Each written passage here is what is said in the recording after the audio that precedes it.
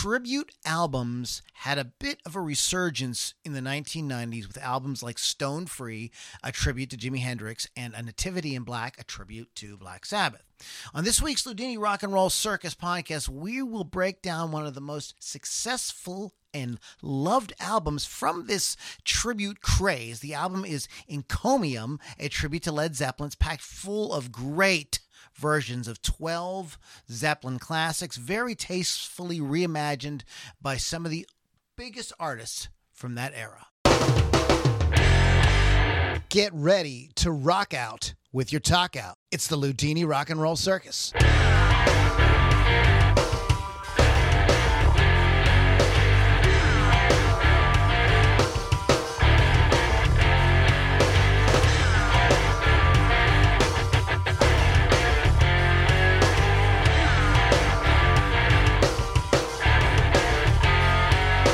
Moms and dads, boys and girls, and children of all ages, welcome to the Ludini Rock and Roll Circus. We are back once again for a fun-filled time talking about music and God knows what. I mean, like... everything. Yeah, you know. We had, you know, we've been kind of all over. We were talking about crack and all kind of stuff. Herpes. Herpes cracks. Well, if you get herpes on your crack, then you're bad. Anyways, welcome back to Ludini Rock and Roll Circus. We will not be talking about getting herpes on your crack. We will, however, be discussing encomium. I know I'm going to say encomium. I'm going to say it. But encomium. And we will be discussing, we're going to talk about that and just kind of break it down a little bit, talk about some of the bands and kind of the atmosphere and stuff that was going on at the time, dude. So we do this second podcast of every month. And we've done some really cool ones.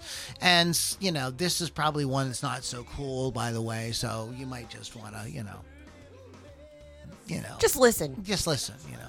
I mean, you can, like, continue to do the laundry. Learn something. Yeah, but you can kind of just put this on in the background. Anyways, so we're going to be checking that out. A couple of cool things going on. That is, of course, first of all, Wolf's Custom. That is the coolest thing going on.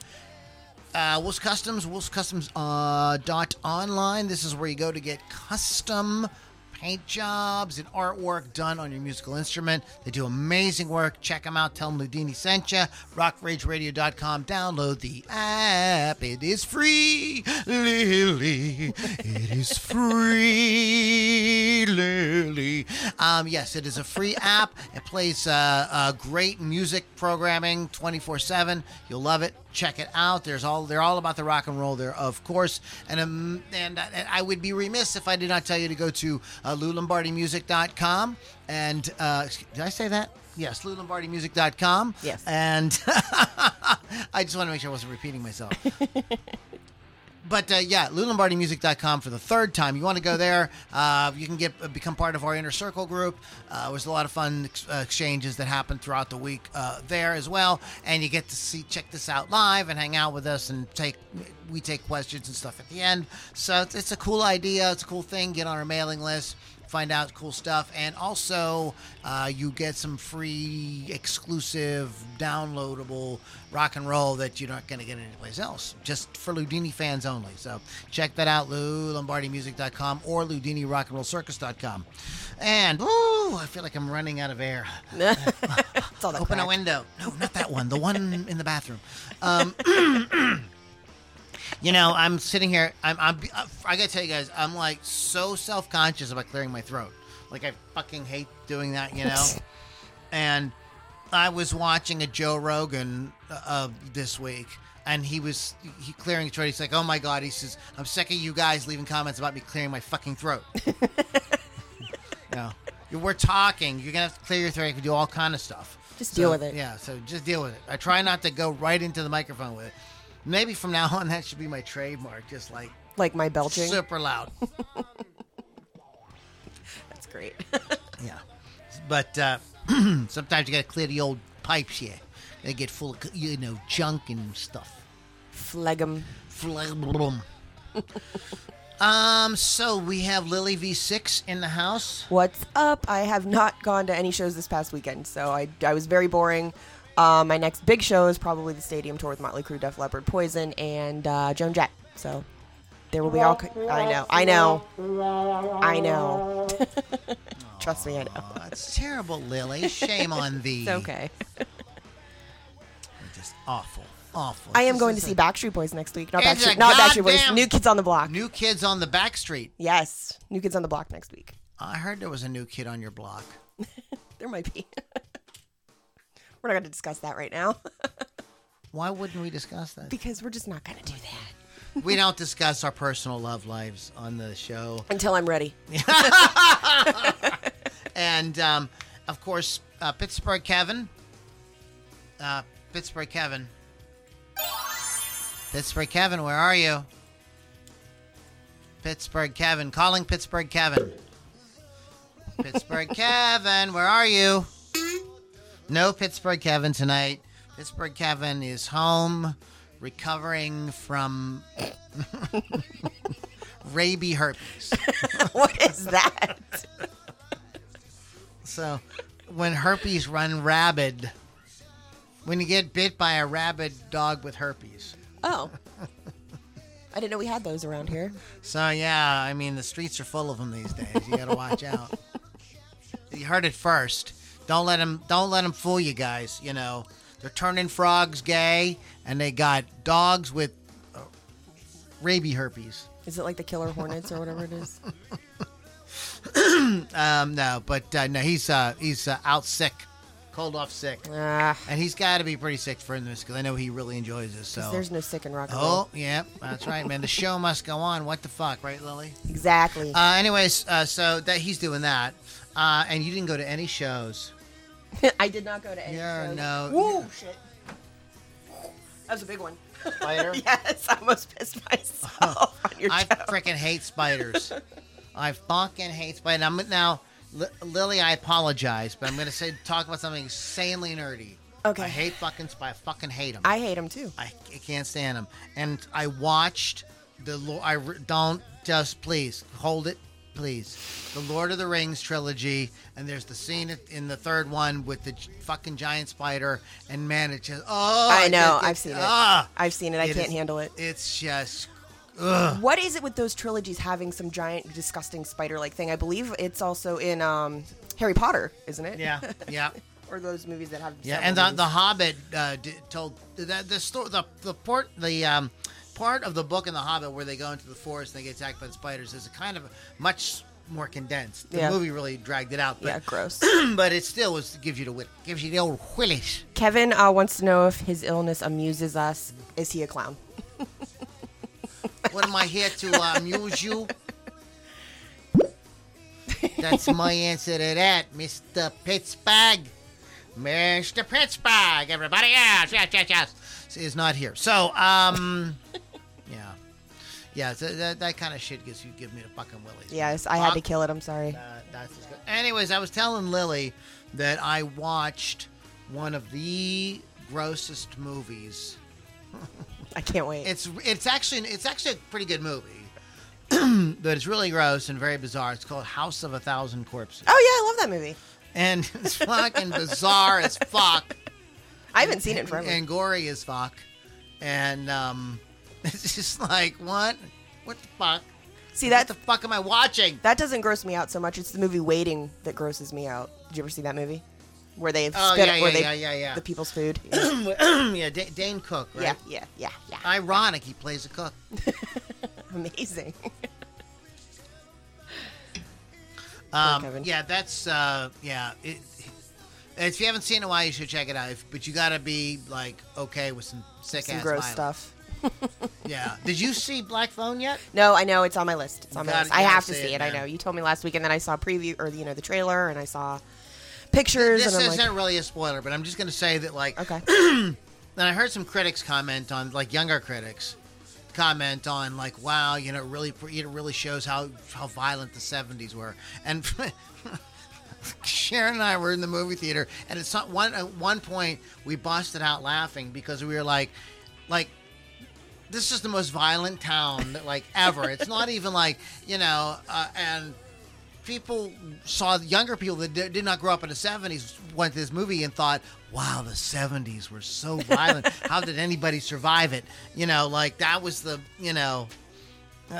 so we were kind of laughing about that. But yeah, Did you get kicked out of the theater? No, we didn't get kicked out of the theater. But that's one thing about that movie. You're like, okay, wow, another, terrible, violent, horrible thing with a whole group of people. That's great. There's a lot of violent movies coming out. I haven't seen anything new. When are they going to put out Devil in the White City? I don't know. I'm so anticipating that. So. Anyways, we are here to talk about Encomium. I keep saying it right. I know if I practice my words, they said I would learn them and I could talk good. Give it time. It's a whole hour. yeah. Well, might be over in 10 minutes. But so you want to go ahead and start us off? Sure. So Encomium, tribute to Led Zeppelin, released March 14th, 1995. So what was I like? I don't even know. Who cares? 14, 13. It's a tribute album, like you said, collection of 12 songs by various artists dedicated to Led Zeppelin, released by Atlantic Records. Many of the appearing artists were signed to Atlantic or an affiliate at the time of the release. Is it Mana track? Because I don't want to say Mana. M-A-N-A? Or Mana. Mana track. Fool in the Rain did not appear on the first... Mana. Now that you said it, that's where my brain's going. It did not appear on the first release of the album and was added in later editions, and it's a Spanish version of Fool in the Rain. And it's very fun. There's also a Laserdisc... Oh, my God. I knew I was going to do it. Laserdisc. I knew I was going to do it. Laserdisc version of the release. Hey there, Laserdisc. I'm sorry. I got dick on the brain. Containing all 13 tracks and interviews and behind-the-scenes footage. The tagline for the Laserdisc is "The song remains, the singer's not the same." Exactly. I love all the songs on the album. I think they're all done well. There's only one I'm not super excited about. I'll talk about it when we talk about the tracks. Super. Still good. It's not super enough for her. It's just not my bag. It's not super. I want every song to be super. They should all be super. Hello. Super. I hate you. Super salad. Did you ever go to a restaurant like a Denny's like at 4:00 in the morning after a gig, and you swear that the waitress asks you, "Do you want super salad?" No, I've never had that. A super salad. Wow. Wait, what is a super salad? Yeah, what is a super salad? She's just looking at you like, I can't deal with you at 2:30 in the morning right now. Please stop. Yeah. No, I've never had that experience. Yeah. But that's my condensed version. Condensed version? Condensed. He's a condensed version. Thank you very much. Sick. Okay, so have you ever heard of this band, Led Zeppelin? Do you know anything about them? You're assuming that people who are listening to this podcast... I'm assuming if you don't know who Led Zeppelin are, you're stupid. But okay, well, you know what? That's true. If you want to go ahead and... So we're going to go ahead. We're not going to talk about the history of Led Zeppelin and the breakup and everything, but massive, hard rock band that influenced tons of bands. Really interesting that these 90s artists...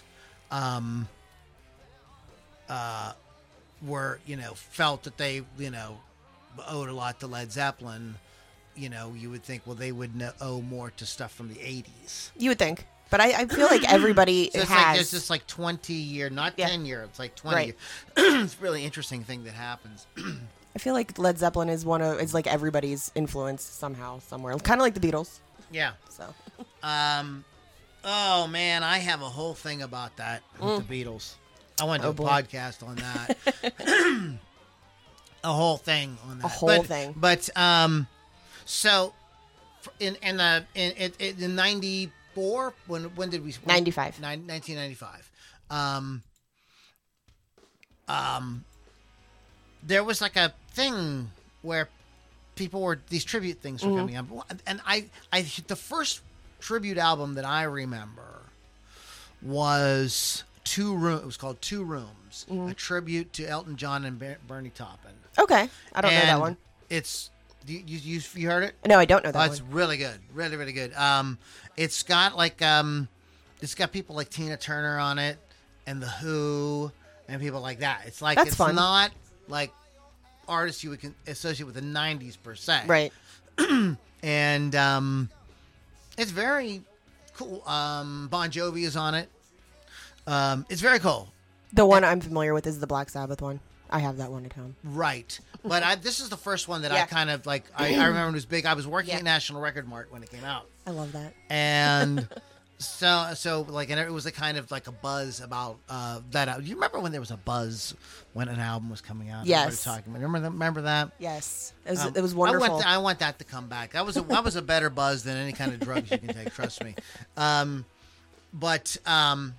Yeah, that was the first one that I remember, and that was probably a real early 90s. Yeah. You know, so I'll have to look at that one. I'm not familiar. yeah. I have tons of tribute albums. I don't. When I was younger, I was super against them because I'm like, they shouldn't be doing covers of these awesome songs and that blah blah blah. So it took me a while to actually warm up to the idea of a tribute album. But after I listened to one, I'm like, oh, I like them all. I like to hear the different versions. I like to hear their rendition of these songs. Also, something interesting. This is not the only Led Zeppelin tribute album out there. No surprise there. Okay. There is an album that came out in 2007 called Lead Box. I heard of that.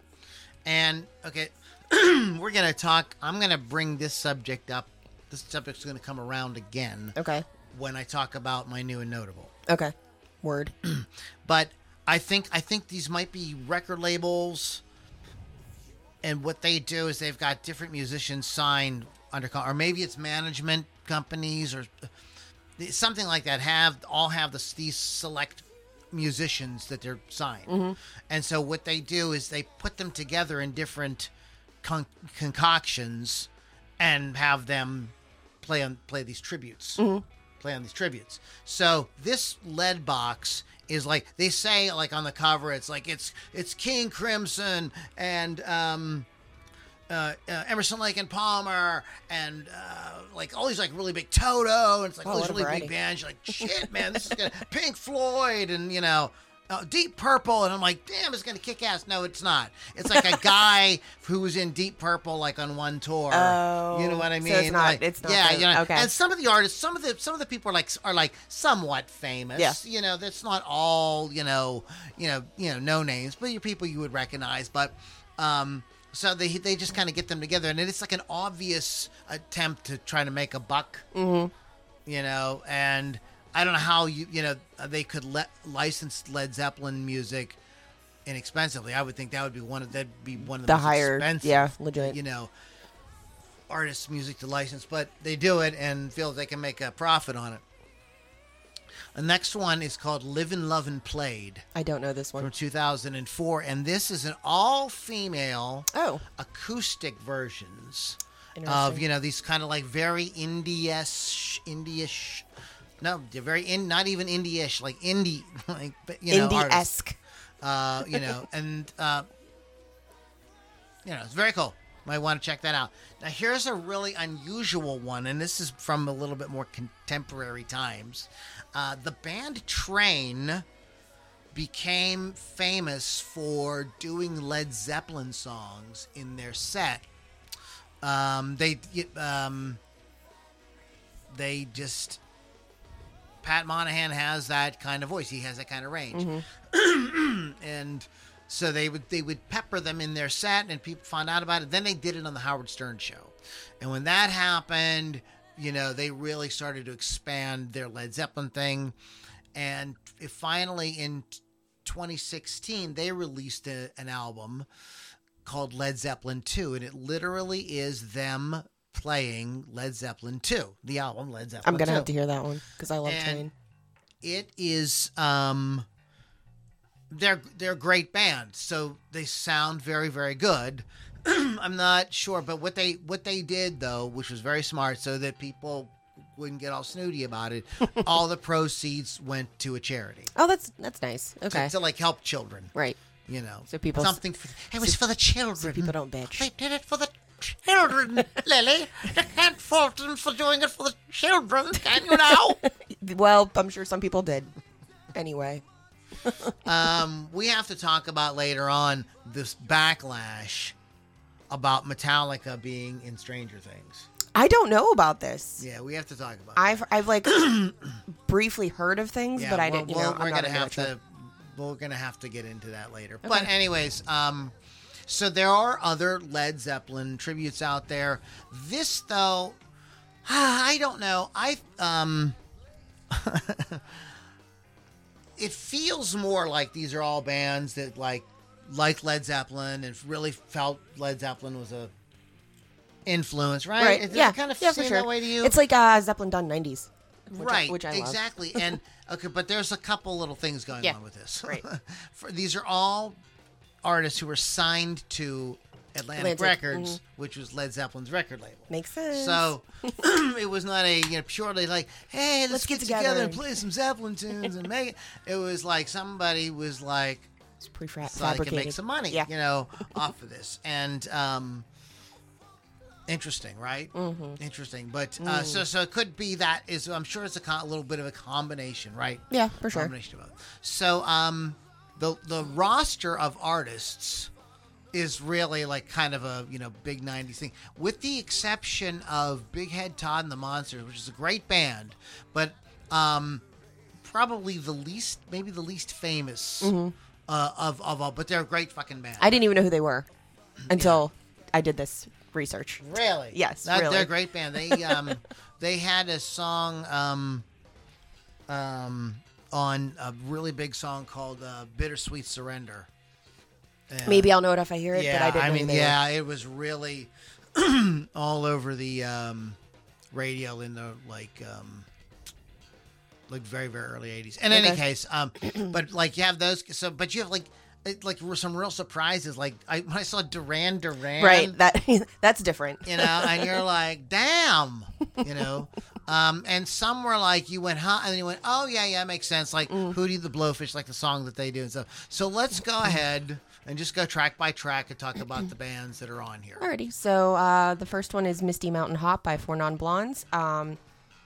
You talked about, Lord of the Rings. So the most common interpretation of the song's title involves a reference to the Misty Mountains in J.R.R. Tolkien's The Hobbit. The lyrics refer to events of the July 7th, 1968 legalized pot rally in Hyde Park, London, where there were many arrests. As far as the Four Non Blondes version, from the first sound of Linda Perry's vocals combined with her band's musical support, it actually sounds like we're hearing the original version of the track from Zeppelin 4. As the Four Non Blondes take goes on, Perry makes it more of her own and perhaps the highlight of the album. This is by far probably my favorite track on the album. I'm glad they started with it, but maybe they should have ended with it. I don't know, but I do love their version of this song. For those of you who may not know, Four Non Blondes was an American alternative rock band from San Francisco, active from 1989 to 1994. So this is this would be kind of on the outside of their existence as a band. Their only album, Bigger, Better, Faster, More, spent 59 weeks on the Billboard 200. Well, good for them. That's legit. Sold 1.5 million copies between 92 and 94. They hit the charts in 93 with the release of the album's second single, What's Up? And that's like, right? Like everybody knows that. If you go to karaoke, some drunk girl's going to get up, maybe 3 or 4 of them are going to get up and sing What's Up. They are feeling the moment. This song, Strawberry Wine, there's like a whole thing that know. Chicks got to get up. And I said chicks, got to get up. I said chicks, got to get up. They got to get up and sing What's Up. It's this one, Strawberry Wine, and First I Was Afraid I know, always. Always. I Will Survive. Gloria Gaynor. Yes. Always. Do you have a karaoke song that you always do? Do you even do karaoke? I haven't done karaoke in many years. I only have one, but I have to be extremely drunk. To cut down. Originally, the band was all female with Linda Perry, vocalist Linda Perry, bassist Krista Hillhouse, guitarist Shauna Hall, and drummer Wanda Day. Wanda Day, thank you. Nice, easy name. However, along with Day being replaced by Don Richardson, Hall was replaced by Roger Roca before the release of the album. Perry left the band in 94, and the remaining members disbanded shortly after. She kind of is the band. Yeah. I hate this knock the other guys, but She's the face. I mean, her personality and her voice and everything really kind of just is what really makes that kind of. But Hill House and Hall and Day had been roommates, and started playing as a trio. But after seeing Perry sing a solo performance, they asked her to join. They were at night break at it's a San Francisco club when it was mentioned the trio was looking for vocalists. Perry announced she was a singer. Hall replied, "I know. The first rehearsal was supposed to be at 6:10 p.m., but shortly after 5 p.m., the earthquake hit." Interesting. Yeah, Where is it? crazy. Where's that? Yeah. Unusual name of the band came from experience the group had in the Bay Area with the blonde family. According to Hill House, right next to us, there's a trash receptacle with a piece of pizza on top, and the kid wanted to pick it up. The mom said, "No, it's probably dirty. What with the pigeons and people?" And she started right at us. "We're not blondes. We're non-blondes." What? She stared right at us. We were non-blondes. Okay. Oh, I get it. Okay, I was like, it kind of threw me. It's okay. I thought she was okay. I got it. The non-blondes. They were the non-blondes, and the other side were the blondes. I gotcha. Okay. Openly lesbian singer Perry often performed with a prominent Dyke sticker affixed to her guitar. Good for her. Including the Billboard Music Awards and Late Night with David Letterman. Four Non-Blondes contributed a song Mary's House to the film Wayne's World. They also covered Van Halen's I'm the One on the soundtrack for Airheads. They contributed Bless the Beast of the Children to a 94 Carpenter tribute album. Nice. If I Were a Carpenter. And Misty Mountain Hop to Encomium, a tribute to Led Zeppelin in 1995. So I was really on the outside because it says they broke up around 94, 95. I kind of bummed out. She's a lesbian, man. I always thought she was hot. Somebody told me the other day that I looked like her. I'm like, I don't see that at all. But thanks. She was like, she kind of like sang like Grace Slick and kind of looked like Carly Simon or something like that. Simon Slick. There it is. Slick Simon. Slick Simon. Sounds like a DJ name. Hi, I'm Slick Simon here, everybody. Welcome back. We're playing all the hits. I hate you. Oh, boy. So the next one is Hey, Hey, What Can I Do? Hootie and the Blowfish. So this is the one I'm not like a super big fan of on the album. The song was released in 1970 as the B-side of the single Immigrant Song in the U.S. Sort of on the country. Ignorance, they covered the Immigrant Song? No. This was I was just saying this is the B-side You're originally. talking about I'm talking about Zeppelin. I was like, No. I'm thinking, wait a minute. No, you got excited Hootie there and for the a minute. Blowfish No. is covering the Immigrant They Song. did not do that. Oh, we got to stop what we're doing right now. It's not the podcast. And go listen to it. I don't think they could cover that. It is the country version of the song. I don't love it. I don't hate it. I don't love it. Oh, so. I tripped right on my penis. Oh boy. You better clean that up. I've gone and made a mess, Mummy. But I don't have any other backstory on this song because I'm not into it. So there's that. This was a band that, like, I will say, like, I just don't like. Same. It's not that I'm sure they're fantastic musicians. They actually are really great live, but I don't love them. And I'm not like, I'm trying not. Seriously, guys. I mean, you're a great band, but just it's like it just doesn't reach me. Right. Yeah. No. But American rock band formed in Columbia, South Carolina in 1986. So not somebody from Southern California or New York City or someplace like that. The band's lineup for most of its existence has been the quartet of Darius Rucker, Mark Bryan, Dean Felber, and Jim Sonfeld. The band went on hiatus in 2008 until they announced plans for a full reunion tour in 2019 and released their first new studio album in 14 years, Imperfect Circle. As of 19, Hootie and the Blowfish had won 2 Grammy Awards, had landed 16 singles on various Billboard singles charts, had recorded 62 albums. The band's debut album, Cracked Rear View, is the 19th best-selling album of all time in the United States and certified platinum 21 times. It was huge. They were inescapable. I know. You couldn't, listen to the radio for 5 minutes without hearing Hootie and the Blowfish. This record was Only ginormous. Want to Be With You. I hate that song. I know, I just can't stand it.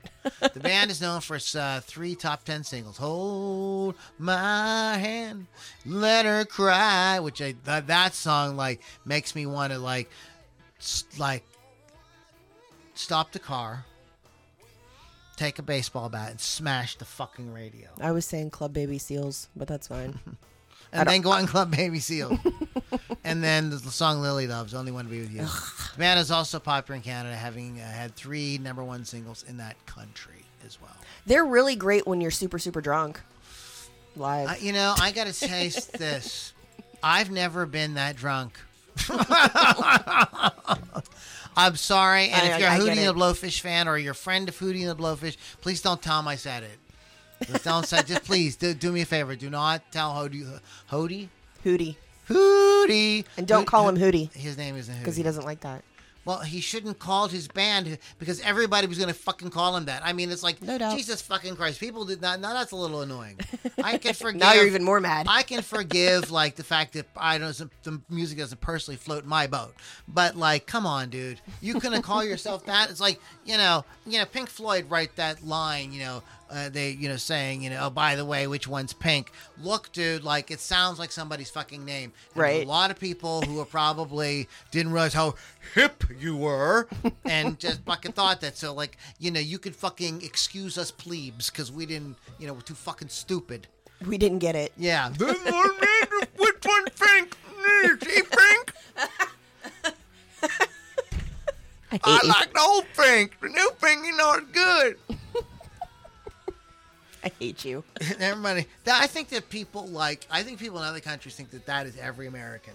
Oh, yeah, no doubt. Every other country in the world thinks that's how we are. I can't blame them, honestly. Well, whatever, dude. We can say a lot of things about other people's country, but we're not allowed to do that. Right. Well, that's the whole thing. So the next song, Jamaica by Sheryl Crow. Now, first of all, I want to say I love Sheryl Crow, and I fucking love this song. The title's a play on the word Jamaica. Fucking love this song, there it dude! is. I am not that nerdy. The title is a play on the word Jamaica when spoken in an English accent. It smells like you make her. Did you make her? Did you make her? Yeah. Did you make her? Crow contributes a delightful version of another Houses of the Holy favorite in her own customary sultry, beachy way. Did you make her in the bum? Oh, my. Michael Gold said something here. This is why YouTube hates us. No doubt. They fuck up because YouTube does not like this shit at all. Crow doesn't disappoint on a tune that was actually more of an experimental piece for Led Zeppelin back in the day. I think this is fantastic. I love that she makes it just like her other music, it says very beachy. It's very laid back. It makes me happy because I love the beach. Very beachy. And I just love Sheryl Crow. She's awesome. She's awesome. Have another drink. If you change your mind on the first in line. Michael Gold said, Lou, you have slandered one of the greatest musicians ever. Away with you. I love Pink Floyd. Just calm down, Michael, please. Please. You're hurting his feelings. We're having fun. I fucking love Pink Floyd. Who doesn't? I fucking love that band.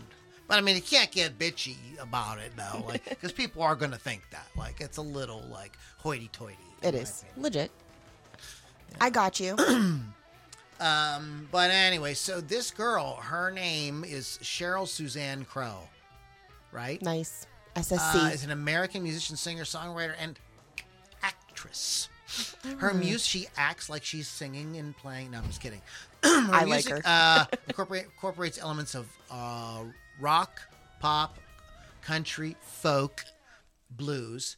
She has released 11 studio albums, 5 compilations, and 3 live albums, as well as contributed to several film soundtracks. Her most popular songs include All I Want to Do, Strong Enough, If It Makes You Happy, Every Day is a Winding Road, Tomorrow Never Dies. Which is awesome. theme song that was from the James Bond. James Bond. My favorite mistake, pitcher. Can you play pitcher? Every time I played like these hillbilly bars, man, people come up and say, "Can you play pitcher?" Soak up the sun. I love that song. I do too. That's my beach go-to. Crow has sold more than 50 million albums worldwide, and won 9. Almost had won nice Grammy awards. Won 9. They probably were nice Grammy awards. They probably were. Run 9 out of 32 nominations. As an actress, Crow has appeared in various television series, including 30 Rock. She was in Cop Rock? I didn't even know that. GCB, Cougar Town, Jon Stewart. Okay, whatever. Blah, blah, blah. She was in a bunch of shit on TV that nobody cares about. But anyway, so Sheryl Crow, she was a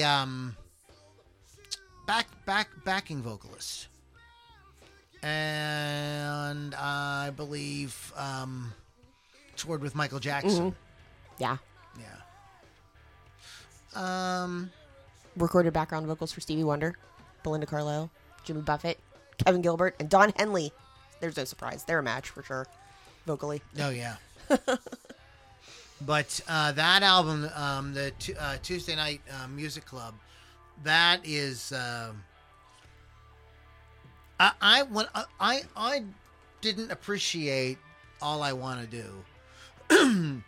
But that record, like, I had a friend of mine, he had it, and he played it for me. But it was really the second album that came out. When she better. blew everybody's mind. That I went back to Tuesday Night Music Club and went like, this is a fucking great album.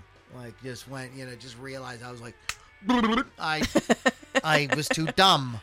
And she was to me the 90s Pat Benatar. Yeah. Like, she kind of did in the 90s what Pat Benatar kind of did in the 80s, especially the early part. And she carried through. Like, she was in the early 2000s. All I Want to Do. Soak Up the Sun is what? 99, 2000? Something like that. Something like that, yeah. I just know I'm obsessed with it. Yeah, it's a great song. And I bought, like, her first, 4 albums. Yeah. Just bought them, I've seen her twice in concert. She's fun. I saw her with Train, and then I saw her with Kid Rock. Her and Train would be a good... It was great. It was a great show. Match. Yeah. It was the Jeep World Outside tour, so they had this. It was super cool at Star Lake. They had a scuba diving tank that you could do. They had bike riding. They had the rock wall climbing. It was a very bizarre concert, but it was a lot of fun. It was very hands-on activities the whole day. I like activities. We have so much more room for activities. I knew you were going to say that. I was waiting for it. Oh God. Boy. Okay. So Sheryl Crow. Okay, so far I would. Here's what I wanted to say so far. Okay. I think so far on this album, everything is really strong. Even though, like I said, I'm not honestly. Hey, what can I... That is probably my favorite thing the one thing by Hootie and the Blowfish I have to say. That's the one thing you like. Cover song. I like it, and I think it suits them, and they do a good job on it. I was skeptical when I saw that they were going to be on this record, but when I heard the song they did, it makes sense, okay? Nah. It makes sense, but I don't like it. But these all got radio airplay, was what I'm trying to say. I got you. And Sheryl Crow's version of Jamaica... was very popular. A lot of people really praised. That's a lot of people. A lot of reviewers say that's the highlight of the album. Stuff. What do you got next? Next we have "Dancing Days" by STP, Stone Temple Pilots. The song itself was inspired by an Indian tune that Jimmy Page and Robert Plant heard while traveling in Bombay. The late Scott Weiland and Company offer a solid take on the Houses of the Holy hit. Stone Temple Pilots didn't veer much from the original, but offered a bit more of a stripped-down offering with some swing mixed in. So it's basically very Stone Temple Pilots version of this song. So it's them just doing the song. It's not, they didn't try to completely copy the song. They made it their own, I think. This is one of the things I will say about this record too is it's everybody treats the material seriously. Maybe not Rollins band. Well, maybe not. I don't know. For the most part, everybody treats the material very seriously. And I mean, I think the fact that Robert Plant himself comes and sings on the record, sort of gives the record a kind of stamp of approval, And I think that, I listen to this record a lot, driving back and forth to rehearsals and things like that. And I was tickled by every version. I thought, oh, that's cool. That's cool. Oh, neato. I'm like, oh, that's cool, Just really thought it was a really, a fun record. Mm-hmm. It was very cool. Yeah, it is a fun record. Yeah, so you guys know who Stone Temple Pilots are out there, maybe heard of them? I hope people know who they are. Also known by the initials STP, American rock band from San Diego that originally consisted of Scott Weiland, brothers Dean DeLeo and Robert DeLeo, and Eric Kretz. The band's lineup remained unchanged from its formation in 1989 until the firing of Weiland in 2013. Linkin Park vocalist Chester Bennington joined the band, but left amicably in 2015 and 2016. The band launched an online audition for new vocalists. They announced Jeff Gutt What a name. as a new lead singer. They started as the band Mighty Joe Young. They signed to Atlantic, so again, here's the connection with Led Zeppelin. Irving Azoff, that's his name. Yeah. He signed everybody. Irving Azoff is in the movie Ray. He's a really big part. I didn't know that. Really big part. He's like the guy who's really trying to keep Ray at the Atlantic. Okay. And then he ends up leaving Atlantic. Kind of, gives him his big break. But anyways, so these guys, Scott Weiland, the band had got together. They broke up. He went and played with Slash. Mm-hmm. Velvet Revolver. Then that broke up, and he went back to Stone Temple Pilots. And then, of course, he, overdosed on drugs. He became a rock and roll cliche. And Chester Bennington sang for them for a little while, but then he left, and they brought in. They did this contest. Boy, how the mighty have fallen. I know, right? I really hate that. I thought, I'm sorry, dude. I don't know. It's fine, I guess. I shouldn't be so judgy about it. I was making fun out of being snooty or snobby before, and I guess it's kind of snobby of me, but it just feels so inorganic, or it doesn't to have a contest to how musicians should get together and make something really special. I don't know. We actually have a question if you would like to address that, or do you want to do it later? My underwear I'm sorry, what do you From Bill Thomas. Bit of tea, what's up? Do you prefer if a band does a cover that they make it their own or stick close to the original? Yes and yes. Okay. Here's my thought on it. I think that if you're going to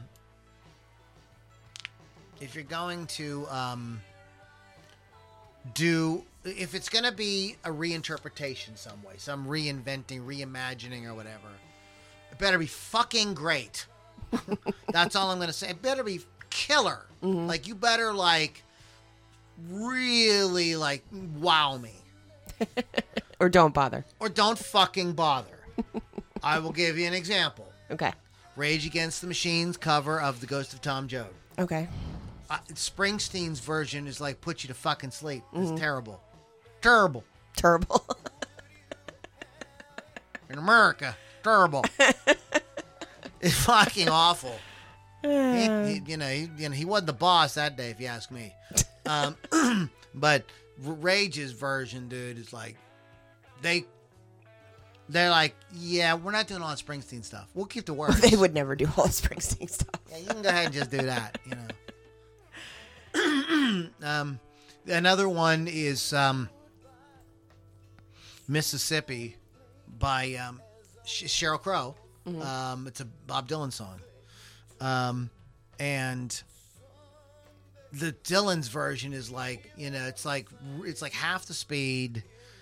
It's 49 verses, 40. It's like a dirge. and Cheryl puts this like really cool like violin riff in it, and she gives it this kind of a cool little beat. It's fun, and she, it's like a more of the length of a traditional pop song. It might be a little bit longer. Yeah. Very cool, and it's fun, and it's like when you get, Dylan is. What are you doing, man? There's an old expression: anybody does Dylan better than Dylan. That's the truth. Yes. So what do you got? But thank you, Bill Thomas. We like questions like that. So the next song is Tangerine by Big Head Todd and the Monsters, who I had no idea who they were until I did the research. Also, my White Claw's Tangerine today. They are a rock band formed in '84 in Colorado. The band has developed a sizable live following, especially in the mountain states of the United States. Very 90s sounding, not much to say about this song for me that I just really enjoy this cover or this cover of this song vocally and instrumentally. I've listened to it like 4 or 5 times because I liked it so much, not knowing who these guys were. It's in their live set. I don't know if it still is, but it was for a long time. This is a really good band. You guys should check out. I don't know if we've ever, when we did our bands, you don't know about, but should. We definitely did not. I don't know if we didn't talk about Big Head Todd and the Monsters, but this is a very cool band. Their record, Sister Sweetly, was produced by David Z, who was the guitarist for Prince's band. Okay. Mm-hmm. He's the guitar player in the Little Red Corvette video. He spins around and sings those... Got to slow down. He does those vocals with Prince. That's David Z, and he's gone on. He's produced. There's a couple of records that he's produced that I think sound fucking awesome, and this is one of them. Sister Sweetly, and it had Bittersweet on it, Broken Hearted Savior, and Circle, and this is one of those records. This record and then their next record, Stratagem. They have like 3-4 records in a row that like literally you listen to every song, you're like, that's a great song. That's a great song. That's a great song. See, now I'm kind of mad at myself for not knowing who this is. It's, it's not jammy, but I think live they do a little bit more jamming. But they don't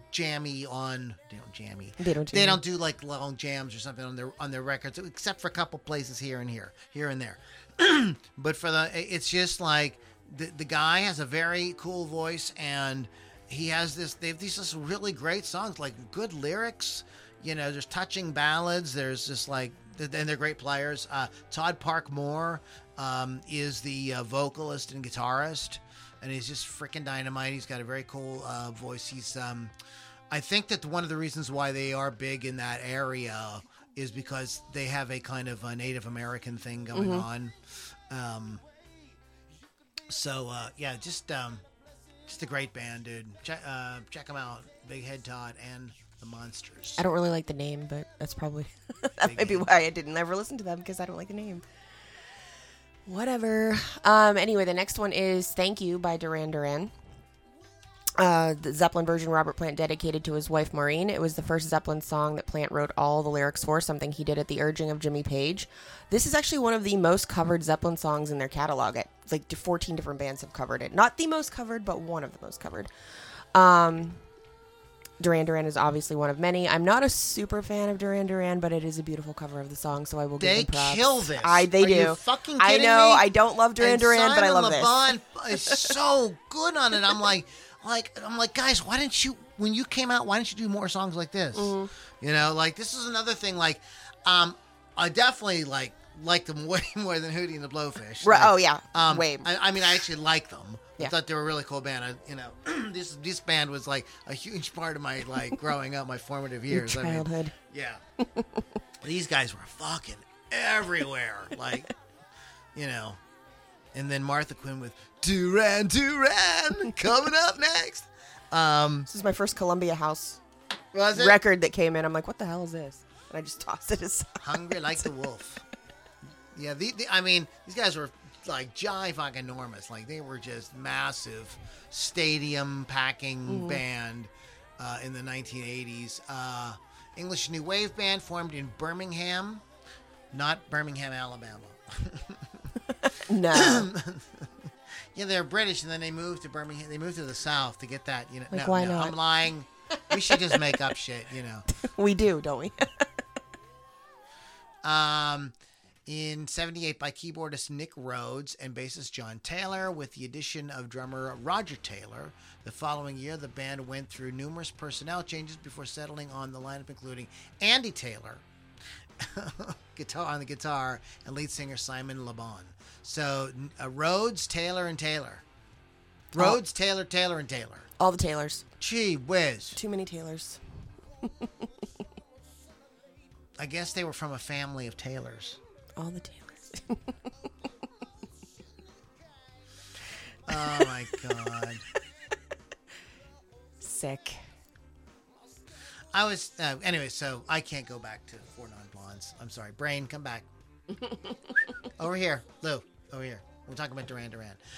When Duran Duran emerged, they were generally considered part of the new romantic scene.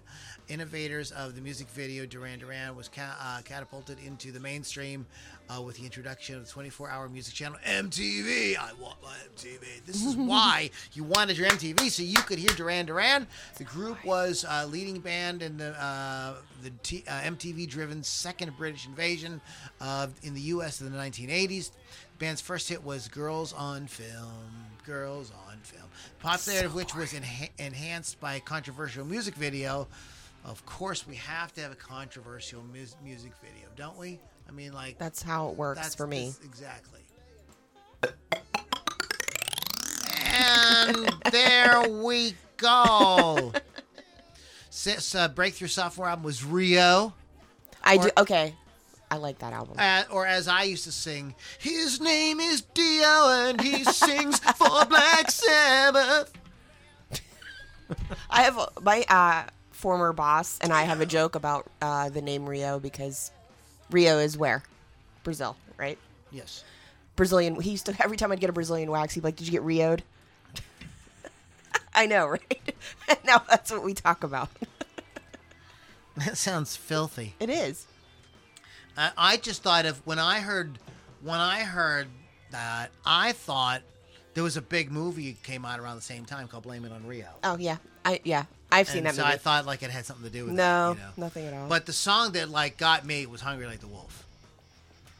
Yeah. I thought that was that's the one I freaking love, man. I love that song. Anyways, yeah. So, they win a Grammy and blah blah blah blah blah blah. The reflex and they're fantastic. And of blah, You blah, to a blah. Kill. They got to do a James Bond thing too. You know, if you're good enough in this world, you get to do a James Bond song.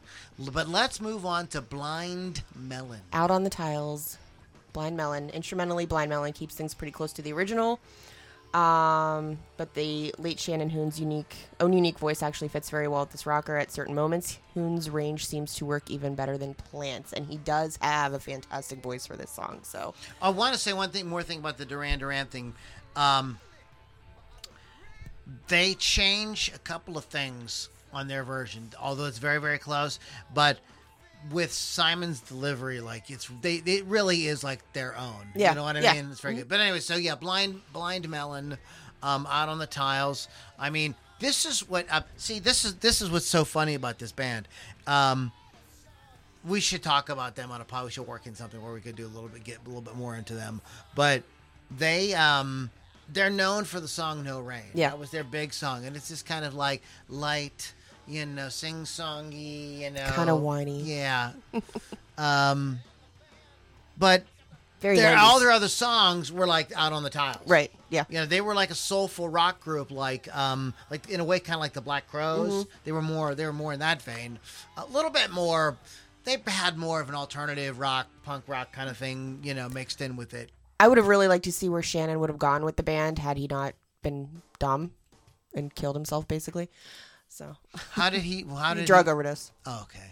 Oh, so no autoerotic asphyxiation. No, nothing fancy. Just your It's a garden good variety. good old fashioned drug overdose. Good old-fashioned drug overdose. What this band needs to get to the top is a good old-fashioned drug overdose. Which one y'all going to take one for the team? Had to be Shannon. That sucks. I think he would still be fantastic. I think he would be like super on the top with that band if he were still alive. Get rid of the clown. We had a spider, now we have clowns. So Honky the Clown says the same thing. Here's what you never, speaking of spiders, here's what you never do down here, ever, is turn all the lights off. You never, ever do that. Ever. I don't plan on it. Ever. Why, did they all come out? Yeah, when I first, like, when I got the basement refinished and stuff like that, you know, seasons changed or whatever, and one night I was turning the lights off, and I turned the lights off, and I came down, and I went to come downstairs, and I opened the door. I was just just enough light coming in that I could see, and I'm like, I thought we just cleaned yesterday. What's all over the floor? Thousand leggers, like big fucking spiders. It was a whole fucking Please. It was like out of a horror movie. Look, clowns. As long as you leave a light on, they hide. Clowns and spiders, and then they made it. Clowns and spiders. Who said that was okay? Clowns and spiders. God, who said that was okay? What kind of Honky fucking fresh hell is that? Stop. Fresh hell. There's a song called Fresh Garbage. It's by Spirit.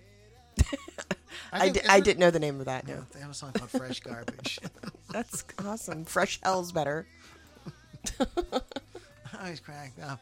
And what's the band? There's a band that has an album called Brain Salad Surgery. Is that Emerson, Lake and Palmer?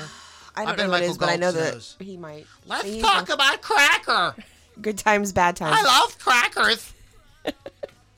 Lily, can I have a cracker? Oh my God. American rock band from Bakersfield, California, formed in 1990 by lead singer David Lowery. And the reason I'm reading this is because I didn't know who they were. Bakersfield? The band. Bakersfield. That's where... no, I just don't know the band where, Cracker. That's where Buck Owens said he can never walk the streets of. Oh, okay. Cracker has released 9 studio albums and Quit several... saying that. That sounds It's so the racist. name of the band. It sounds, every time I cringe. You cringe. That's because you feel guilty. White guilt. Cracker has released Where 9 do I studio pay my albums reparations? and several compilations. I hate you. Collaborations, solo projects, and live albums. The band mixed... Wow. The band mixed influences and sound from rock, punk, grunge, psychedelia, country, blues, and folk. I can't stand you when you laugh when I'm trying to read. I gotta tell you, man. 1993. I'm a fucking asshole. I already know. In 1993, Cracker contributed the song Good Times, Bad Times to the album. Initially, the band recorded a rendition of When the Levee Breaks, but it was deemed too weird for the album. So I'd like to find that and listen to it. Here we go. I swear to God, if you do the fucking clown, I'm walking out. I'm not gonna do the clown. That actually wasn't what I was looking for. I was looking for something else. It was more Cracker appropriate. Oh my God. But you're not even ready. I can't deal with Cracker. No Cracker for me. Cracker Barrel. No, the band. I'm just kidding. I want Cracker Barrel I should now. read the... I really want some French toast from Cracker Barrel now. Oh, you know what? I got to go to breakfast there next time. Yeah. I haven't been there in a minute. Cracker Barrel is an American... No, Cracker is an American rock band from Bakersfield. I read all that already. You already read all that. Okay. Wow, so I have nothing to do. I was so busy looking for a sound effect. You didn't listen. So I was not paying attention. That's okay. I was okay. I'm sorry. That's okay. I think that this is a cool version. It's cool. It's cool. It's cool enough. But again, like, I don't think I don't know. You weren't listening to this record, right, when it came out? No. Okay. Because it got a lot of these songs got on the radio. This was definitely on the radio. Okay. Big Head Todd and the Monsters was on there. Stone Temple Pilots, Sheryl Crow, Hootie and the Blowfish, the Four Non Blondes were all on the fucking radio. I've heard the Four Non Blondes and Sheryl Crow on the radio. The rest, not so much. I mean, they all got on the radio. So let's go ahead and talk about Helmet. Custard Pie Helmet with David Yow of the Jesus Lizard. I can't even take this seriously. Jesus Lizard. Helmet is an American alternative metal band. That's what they're really talking about. You know what they're trying to say with Jesus Lizard, don't you? What are they trying to say? You know what I'm talking about. You know what they say when you got to go drain the lizard? Yes. So it's basically Jesus' penis. Oh. It's probably they wanted to call. They probably went in and said. The management said, okay, what's the name of your band? Jesus Penis. Your name of your band is not Jesus something else. Penis. Nope, No, something else. No, you're wrong. You're wrong, but thanks for playing. Brian, You tell them lose. they won. Yeah, you lose. Get the fuck out. Helmet is an American alternative metal band from New York City, formed in '89. Helmet has released 8 studio albums and 2 compilation albums. David Yao is an American musician and actor born in Vegas, best known as the vocalist for the noise rock band Scratch Acid and the Jesus Lizard. Wow. Okay. Scratch Acid. His debut solo album, Tonight You Look Like a Spider, was released in June 2013 on Joyful Noise Records. I did not pre-read that. Tonight You Look Like a Spider. What was it called? Tonight You Look Like a Spider. You know what? I have had enough with the fucking spider talk. Spider talk, spider talk. It's a wonder you can walk. I don't really love this song, but that's fine. Or I don't love this version of this song. That's all I have to say about it. Okay. Helmet is an American alternative metal band. You already read that. I did that. Okay. Now, this is what I'm set up to do, and you're taking your Sorry, I was reading the bands I didn't know very well. Well, you were talking about the songs, though. Yeah, and now I'm not on that one. She's fucked me up. Okay, this is not my fault. It's not my fault, man. You get to talk about the songs on this one. Wow, I don't know these songs. Yes, never you do. heard You're these songs. such a fucking liar. I never heard of this band. See, I did see what I wrote down on my list. I didn't write the songs down. Okay, you want to talk about the Rollins band? Go ahead. 4 Sticks, Rollins band, the former Black Forest Dicks. I thought Four you said, Sticks. I thought you said like 4 instead of 4 4 Sticks. Sticks. Forest Sticks. Forest 4 Forest Sticks. Forest Sticks. Forest. I hate you. Why don't I 4 Sticks? Oh my god. 4 Sticks. 4 Sticks. I need glasses. The former Black Flag leading man was in his own group by the time he attempted to cover one of his favorite bands. Never one to back down from a fight. Rollins lets rip with this cover. The 1995 version was obviously raunchier than what ended up on Led Zeppelin's 4th album, but also seemed strangely more polished than the original. I don't think so. Still, Henry Rollins did nothing to hurt the song's legacy, and his rendition was serviceable at the very least. Now you can read That's really not nice. I don't care. I don't really like Henry Rollins. Why, Which Lou is going to be mad about it. Why? No, I'm just curious. Why don't you like Henry Rollins? He's just annoying. He's just annoying. That's all. Okay. Well, he's a big mouth. He's one of those guys. He's like Which you would think I would like. There's some rockers that just like run their mouths. You know what I mean? They just talk nonsense. I think, and I like him and Ted Nugent are like guys that just like. Yeah, but I would like to talk to Ted Nugent about some things. Oh my! I want to get him riled up on the podcast. But Benny was from Van Nuys, California. Of course. 87 to 06 was led by, of course, former black, I'm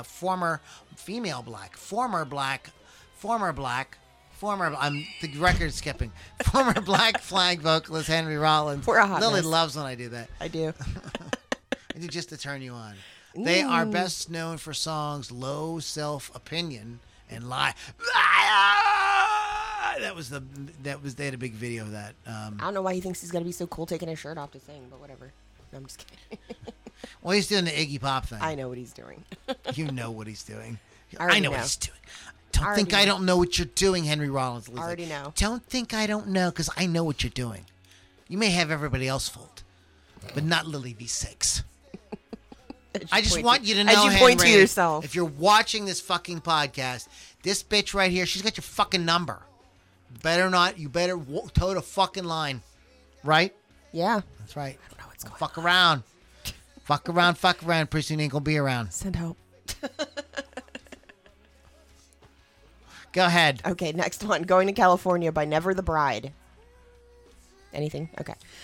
This is my favorite Zeppelin song ever. Just saying. It's one of their ballads. It was released on their untitled 4th album in '71. The song started out as a song about Californian earthquakes, and when Jimmy Page, Andy Johns, and the band manager Peter Grant traveled to L.A. to mix Led Zeppelin 4, they coincidentally experienced a minor earthquake. The English band Never the Bride was founded in the early 1990s. The band's sound incorporates... I'm reading this just so you know. All right. And now I'm on to you. The band's sound incorporates classic rock, blues, soul, and country. They have supported musicians including The Who, Elton John, Roger Daltrey, and Paul Rogers. The band claims that Daltrey praised Lambourne, the lead singer, for having the best female rock voice since Janis Joplin. But she definitely does. She definitely does have that whole Janis Joplin feel, the raspy.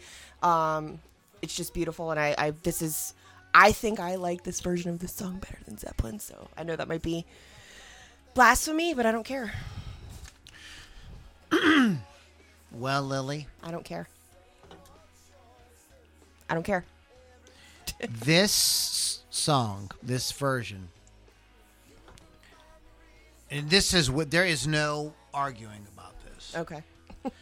Is maybe the greatest cover of any song that's ever been covered in the history of covering songs. Nice. I knew I was right. This is my favorite. Like, I'm a rocker. I want to like rock out, but this is my favorite thing on the whole album. Nice. It is so good, and they really make it their own. Mm-hmm. Like there's like because the Zeppelin one has the folky guitar and all. There's no guitar. it's this piano, and there might be strings. I can't remember off the top of my head, but it's the piano. This beautiful piano arrangement of it that has nothing to do really too much with other than just outlining the general chord changes, like too much with the original with the guitar. So it's not like the guitar line was transferred to the piano. No, she's just completely doing her own thing. Mm-hmm. Just we're just gonna do our own thing with this, and to the point where I played this with two different singers acoustically, and both times I was like trying to do more of what the piano was doing on the Never the Bride version versus the Jimmy Page's original guitar line. That's how good it is. It's really fucking great. And if you've never heard it, shame on you. Go listen to it. It's real. No, seriously, man. It's a great version. It's the absolute best thing. It's the most standout thing, and they put this on their album too. And they should, as they should have. But what's going on? Like, they have some records out. Yeah, they're putting records out. So I'm going to go revisit these guys. Yeah, they have a newer one there too. Yeah, they got some. They put something out in 2019. License to Bitch. Oh my! That's my whole life. License to Bitch. I have a license to bitch. I should. It's from 2013. I really wanted to. I was thinking about a really sexist joke that I was going to say. Oh, you probably shouldn't. I mean, I won't care, but somebody else might care. Very, very sexist. Look, I'm just a prick. So, like, everybody you have to already fucking knows. deal with that. Like, but I'm a nice prick. You know what I mean? I'm not. I think you can listen to us, like, in a few minutes, realize that like nobody here has like kind of mean bone in their body. Nobody's trying to be mean about anything. We're just trying to have a good time, and we just think everything's funny. Dick and fart jokes. Yeah, you know what I mean. Oh boy. So there's we're nearing the. Yeah, we've got two more if we're talking about the. Yeah, we got to talk about that too. Down by the Seaside, Robert Plant and Tori Amos. Down by the Seaside was originally written as an acoustic track at. Okay, so I always say this wrong. Is it Bronnier? Okay, in 1970, and was influenced by Neil Young, which I could totally tell. It was reworked as an electric track during the sessions for the fourth album the following year. Page and Bonham led the arranging, changing tempo from the slow to the fast section and then back again. Tori Amos, if you don't know who she is, she's an American singer, songwriter, and pianist. She is classically trained with mezzo-soprano vocal range. I think she's fantastic. I saw her one time live. I wish I could see her again. Keep forgetting when she's in town. If you don't know who Robert Plant is, please turn off the program. Thank you. That was fucking perfect. Finally, 29 podcasts later, I finally got one in. About every 29th podcast, I get one just right on the nose. If you would like to come and hang out with us and get drink with us, and you run the sound effects, I can't give you any money, but it's a good time. We have a lot of fun, obviously. Robert Plant, the man himself, involved in the song, so it's going to be amazing. This version is a little darker than the original, and Amos and Plant's voices just melt together beautifully. It's like a whole thing. That's all I got for that. Did you know that Roger Waters was in Pittsburgh last week? I did know. I did know. Yeah. I did not have time or money to go. Well, because he waters while Robert plants. You are a cheese ball. They should tour together. Sick. Waters plants. Waters plant. There you are. I'm out. That would be jokes on Facebook forever. If I see right there, I need a mic drop. I'll do that instead. Boom. And I'm out of here. And boom goes the dynamite. Kind of Light Sneeze is the one that like always kind of stood out for me, but I let me see if I can find her discography. There was one record of her. I bought one record and I loved it. Boys for Pele from '96. And I played the living shit out of that record. I thought it was so good. That was still when... Now, we were in a CD age. Yeah. But that was still when like you had to go buy an album. Yeah. Now, you could go to... what was the place? It was a bookstore. Borders? Yeah. Okay. You could go to Borders, and they had headphones. You could listen. And you could listen. You could listen, which was really cool. That was high... tech fucking Remember the knowledge. wall at the mall? Yeah. Like that you could do that there too. It became FYE. Yeah. They picked that up after that, but there was things. We talked about what killed rock and roll a couple weeks ago, and or last week, and at that time, this is so funny. Here's the difference in the mindset. At that time, the industry was scared because what Borders wanted to do was allow people to listen to CDs and pick songs. And then they would make a compilation CD yes. and sell it to them. And they were trying to get like all the licensing together for they were really wanting to do that really, really bad. And they were really struggling to get that together, and then the internet happened. Yeah, Borders is no more. Yep. Gone. Isn't it like a ballet studio? I think it was Borders, yeah. It wasn't Barnes & Noble. It was Borders. Yeah, Borders. No, Barnes & Noble didn't have that option. They just had Starbucks. Well, that I do. And like, I was out South Hills over the weekend, and I was like, I need a Starbucks, and that's where I went. I mean, I'm not going to Man, lie. I read this really fucked up book. Let's finish this. Okay. And we'll go Full in the Rain, which we talked about earlier. Led Zeppelin bassist John Paul Jones and vocalist Robert Plant were inspired by samba beats that played during the 1978 FIFA World Cup tournament in Argentina. If you don't know what that is, it is soccer. Full in the Rain was never performed live by Led Zeppelin. However, the band member Robert Plant teamed up with American rock band Pearl Jam in 2005 and performed the song live for Hurricane Katrina. Blah, blah, blah. The band is considered one of the... Oh, hold on. Mana is a Mexican pop rock band. Band is considered one of the best-selling Latin music artists and the most successful Latin American band of all time, with over 40 million records sold worldwide. I love the original version of this song because it is danceable. I love this version even more because it's even more danceable, and I thought they put like a wonder... It's already has that feel of the whole... I can't even talk anymore. That's not what I'm laughing at.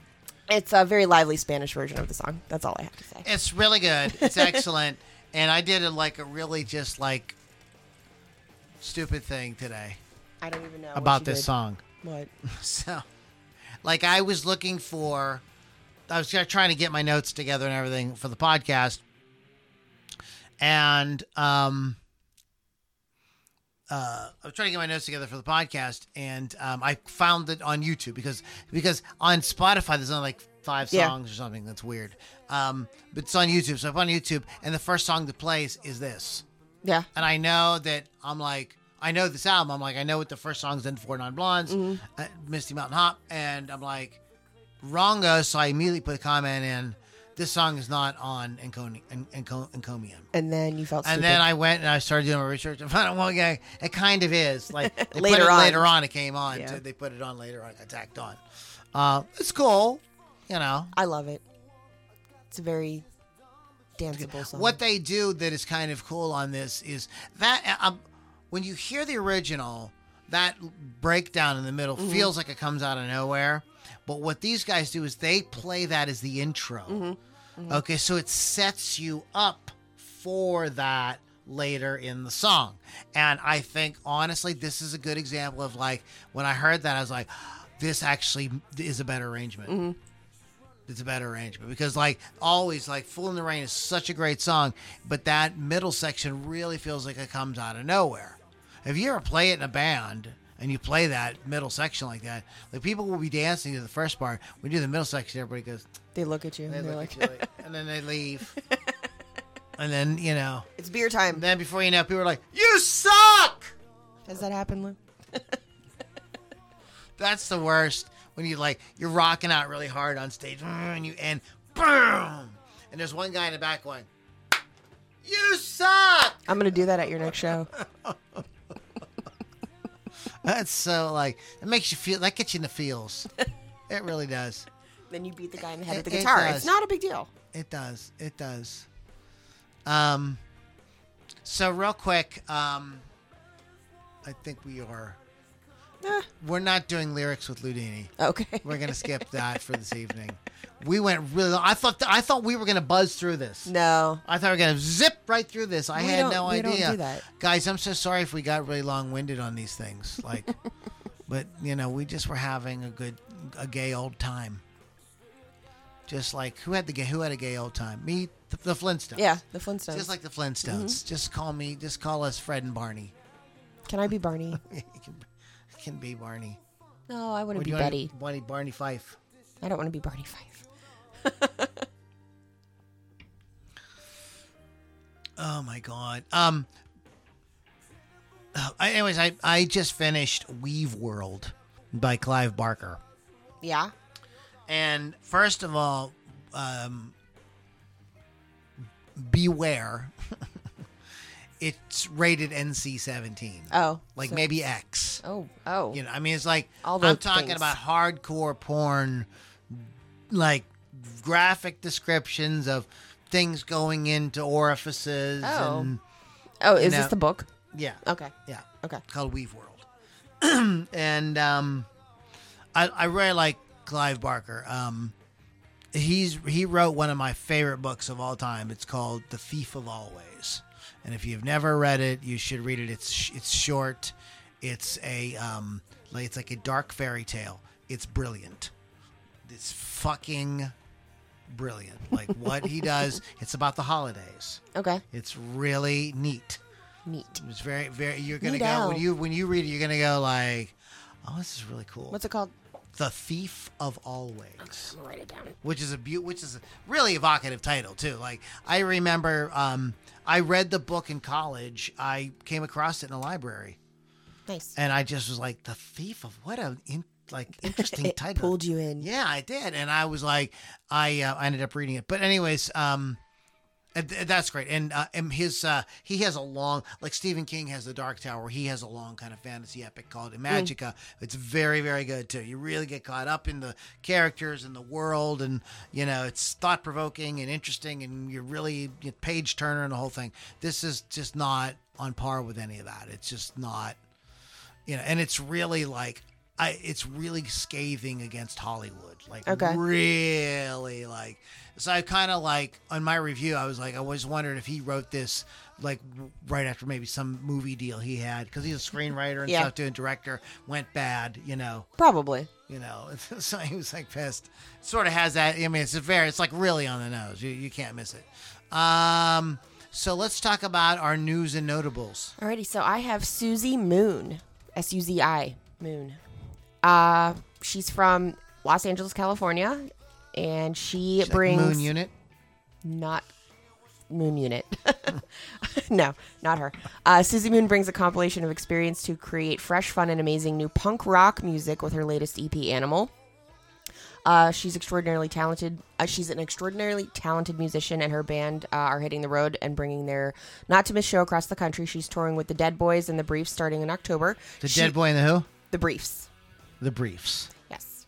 She will be at Jurgles October 19th. I wonder will be what there. they wear on stage. Well, probably briefs. Maybe bikinis. Maybe naked. Who knows? I Who think cares? the Briefs and the Boxers should tour. They should.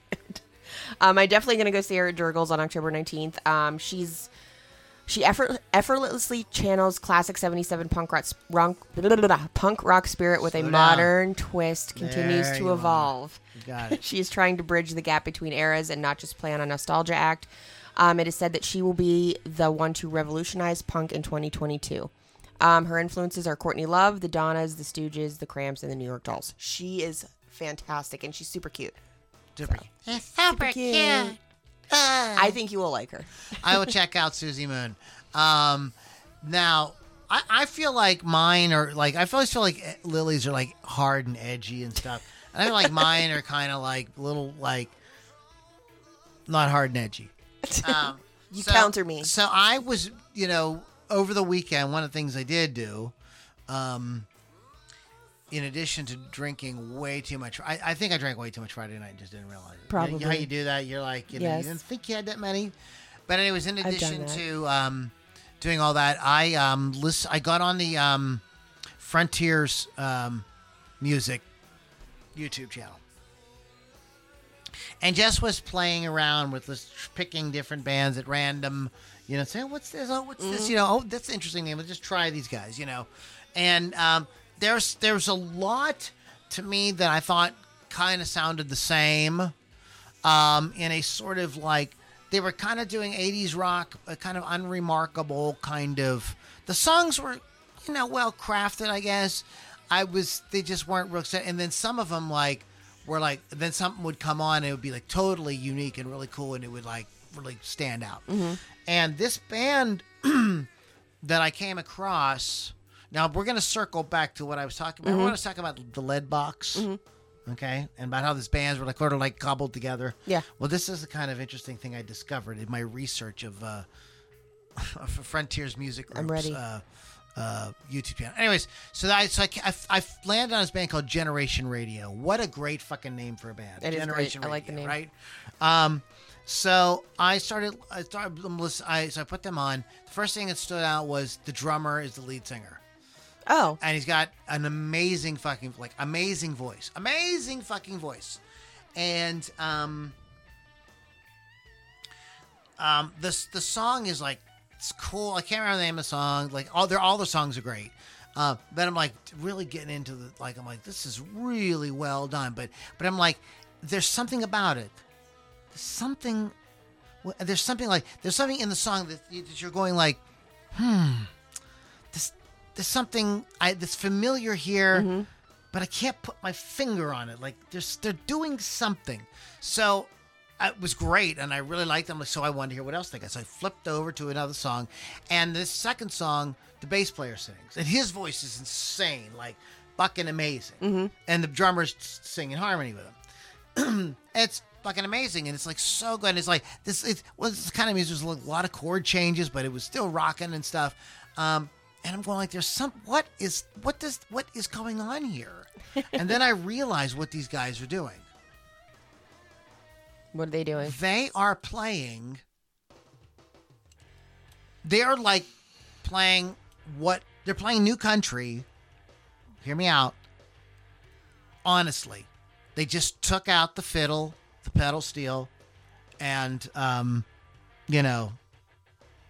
that stuff. They just eliminated that stuff. Okay. And they don't sing with Southern accents. Okay. Actually, a lot of the new country doesn't sing with Southern accents. Right, that's true. Anyways. Yeah. But they just quit. In other words, what they do is they drop the pretenses of being country and played what they really are, which is rock. And it really made you hear. Then it made me think about bands like Rascal Flatts, like completely different. Mm-hmm. I was like, fuck, like. That really, and it's it's like Suspicion's confirmed. Yeah, that really is rock. Yeah, I wasn't crazy, and but it's really cool. Like if you like your rock, with like a lot of cool chord changes and modulations and stuff, but still really hooky but still like great guitar playing, like awesome musicianship. They don't sound like Toto, but they're kind of, because they got the kind of musicianship thing going on. They kind of give you that kind of vibe. Like the guitar players are really hot. Like they can really, solos are just fucking sweet. Like it's just perfect. That kind of stuff. Very well produced. So it's not like edgy and in your face like Susie Moon. Yeah. You know what I mean? It's like more smoothed out. But Very cool. I mean, maybe it's contemporary yacht rock. Okay. Maybe it's like the new, you know what I mean? Like if yacht rock was being made today, maybe it would sound like this. It's really good. You should check them out. They're called Generation Radio and Susie Moon. Check them out. Now we must talk about what the Beatles did today. What the Beatles did today. Did they do something though? I swear if they don't do something one day, I'll be excited. I see it already. I know. I was hoping I wouldn't see a thing about the Beatles. But unfortunately, it's the second fucking thing. Yeah. But first, Alma Cogan was at number 1 on the UK singles charts this day in 1955 with Dreamboat. Cogan went on to score over 20 UK top 40 singles. Nicknamed the girl with the laugh in her voice, she was the highest paid British female entertainer of her era. Oh. I never fucking heard of her. Yeah, neither have I. The key is to slow down. I want to go fast too. I can't help it. But when you slow down, like, then you can breathe. And you notice when I slow down, I don't make nearly many fuck ups. Are you saying you don't either? You don't. You're way better. I don't usually. You're better at talking fast than I am, but it's still fast. Oh yeah, people, I know. No. Listen, I can't help it. No, some people that I respect, like who love the podcast, have said like, it's like a race to get to the end of the sentence. You know? I can't help talking that fast. You know, and like she's like, you guys are great, but like, you know, and I catch myself doing it, you know. So like, you know, it's just something to think about because I know I'm terrible. I'm gonna read I'm really making. slow. I'm making an effort. 1964, The Beatles. The Beatles appeared live on the ABC television program Lucky Stars Summer Spin, performing A Hard Day's Night, Long Tall Sally, Things We Said Today, and You Can't Do That. To avoid the crowd of fans waiting for them, the Beatles arrived at the Teddington Studio Center by boat traveling down the River Thames. That's how you say that? Yeah, that's it. That's what a cool thing. And, you know, all these songs have, like, with the exception of maybe Things We Said Today, they all have sexual innuendos. Oh, no doubt. A Hard Day's Night, long, and tall. Got that? You can't do that. But you can. But you can. Oh, but we do it anyways because it feels good. 1969, David Bowie. Carrie. Brother, man, I miss you. I wish we need to get together and hang out on the internet again. But he would say David Bowie. Oh. He's British. Yeah. He's David Bowie. That would hurt my Carrie brain. J.K. Space Oddity by David Bowie was released in the UK for the first time. It was timed to coincide with the Apollo moon landing, but had to be re-released before it became a hit later in the year in the UK, but not until 1973 in the US. Bowie would later revisit his Major Tom character in the songs Ashes to Ashes, Halo, Space Boy, and possibly music video for Black Star. That was really slow. It hurt my brain. It's yeah. There's a he had this big hit, and then he kind of floundered for a bit, and then he met Mick Ronson, and the rest, as they say, is history. 1970, Bob Dylan. Self-Portrait gave Bob Dylan his 5th UK #1 album, released by Columbia Records. His 10th studio album was Dylan's second double album and featured mostly cover versions of well-known pop and folk songs. Blah. I know you're not a Dylan fan, but what's interesting, Lily, is an artist like Bob Dylan could have a #1 album. Yes, I get it. I mean, like, that's saying the difference of people. Like, there were a lot of people out at that time who, like, they just like the poetry of the music. You know what I mean? And they were just into. So, like, that's not something that would fly today at all. Like, I love all of his lyrics. I just don't want him to sing them. I understand what you're saying. I got you. I want someone else to sing his songs. It's just really interesting. 1970. This day, Three Dog Night started a 2-week run at #1 in the U.S. with their version of the Randy Newman song "Mama Told Me Not to Come." Sorry, you fed cum. I just watched the Beavis and Butthead movie. I know. I saw the clip with the white privilege. Yeah. I peed my pants. I can't. It's funny. It's funny. It's funny. Yeah, Yeah, you'll enjoy it. It's hilarious. It'll take you back to 1998. Three Dog Nights started a 2-week run at number one in the U.S. With their version of the Randy Newman song "Mama Told Me Not to Come," which is also a number 3 hit in the UK. The song was first covered by Eric Burdon on his first solo album in 1966 and gave Tom Jones and the Stereophonics the number 4 hit on the UK singles charts in 2000. This is probably, though, the definitive version, the Three Dog Night version. You know the song, right? Yeah. It had a big revival in that movie, Boogie Nights. Yes, which I haven't watched in a long time. Bruce Springsteen, 71. The Bruce Springsteen Band opened for Humble Pie at the Sunshine in Asbury Park in New Jersey. After the show, an impressed Peter Frampton from Humble Pie tells Springsteen and the band that he'd like to have them open for them on a national basis. Frampton also said he would be happy to get the band an audition with his record label, A&M Records. For no logical reason, Springsteen's manager, Tinker West, declined both offers on the spot. Well, there's that. We're not having anything to do with you guys. Dumbass. That's fucking hilarious. That was like probably the best one all day.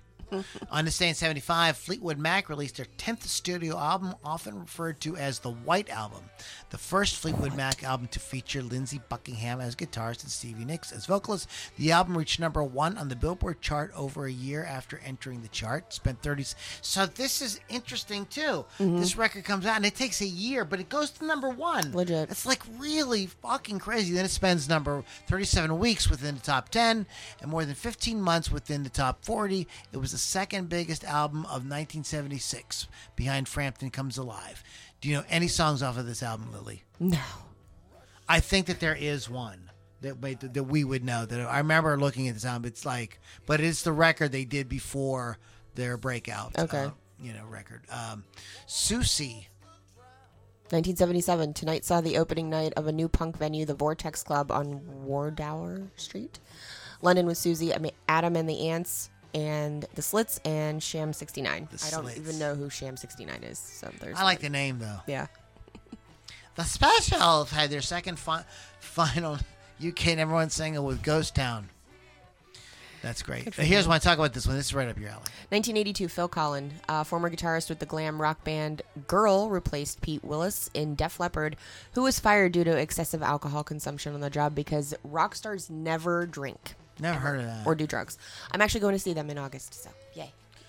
Heart started a 3-week run at the number 1 U.S. singles charts this day in 1987 with Alone. It made it to number 3 in the UK. Big hit. I like that song so much, and so many people hate it. Well, makes me sad. Here's the thing. Heart was one of these bands that, like, reinvented themselves for the 80s. Yeah. They were a big band. They were like a big kind of like album-oriented rock band in the 70s, which was cool. And then in the 80s, they became like an MTV band. So good for them. They evolved. 1992, Jerry Garcia, a range of 8 ties designed by Jerry Garcia of the Grateful Dead. One on sale in the U.S. President Bill Clinton bought a set, blah, blah, blah. The collection grossed millions in the U.S. by the end of the year. I'm sure my sister would have bought one had she been around. Keyboard player from Smashing Pumpkins died this day. Oh, that sucks. I don't even know who that is. Oh, this guy.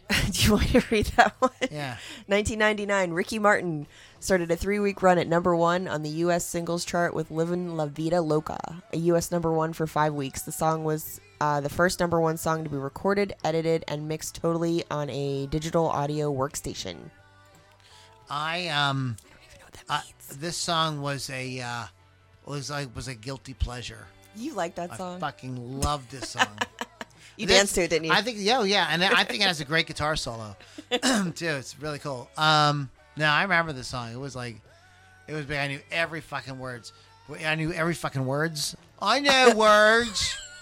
I know all the words. I learned my words. Good job.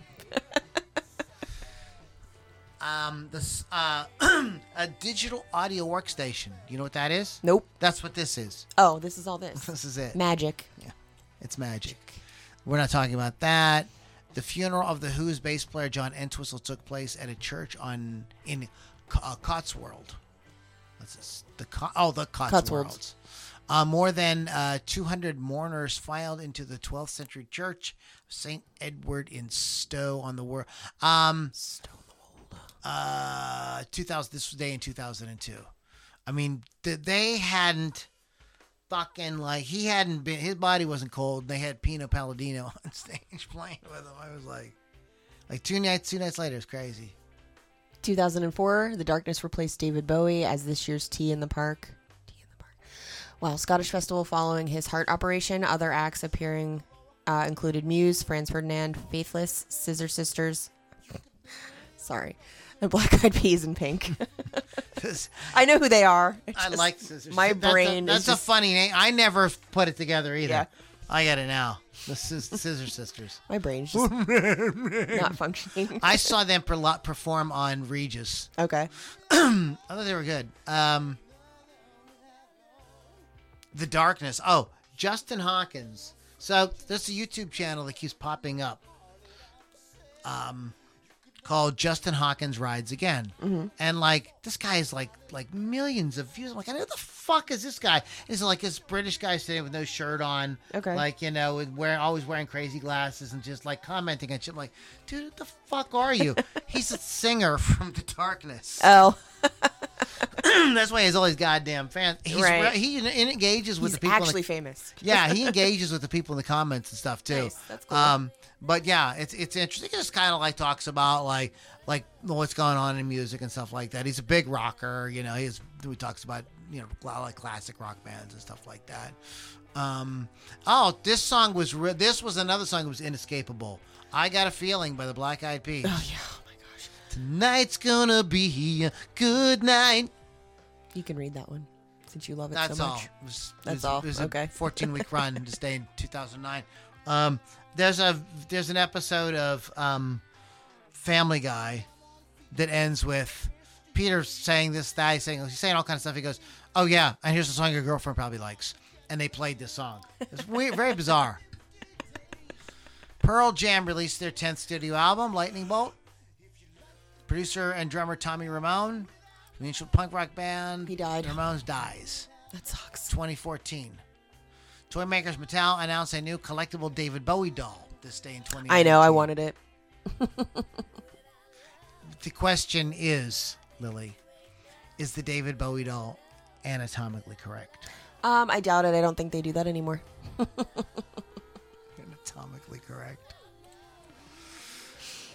I don't know who that is. I don't know who Tab Hunter is. It's this Tab Hunter. Happy birthday, stay in 1941. Peter Pye. I cannot even take that seriously. British guitarist Peter Pye from the beat pop group The Honeycombs. Good for him. Scored the Joe Meek produced 64 #1 UK classic Have I the Right from 1946. Wow, that's way back, dude. Oh, no. That's when it was 64 was the song. He was born in 1940, so I got you. John Holt, reggae singer, this day in 1947, wrote The Tide is High. That's a good song. Which became a hit for our girl, Blondie. 1949, Jeff Hanna from American country rock band Nitty Gritty Dirt Band, who scored the 1971 U.S. #9 single, Mr. Bojangles. That's great. One day I hope Happy they cancel birthday. that song soon. Bonnie Pointer, she was a Pointer sister. Yup. Happy birthday. This day in 1951. Benny DeFranco, 1954, from family pop group The DeFranco Family, who scored the 1973 U.S. #3 single hit Heartbeat. It is a love beat. I don't like this. It's a love beat. I don't even like that at all. Based on the Osmonds, the group featured 10-year-old Tony DeFranco.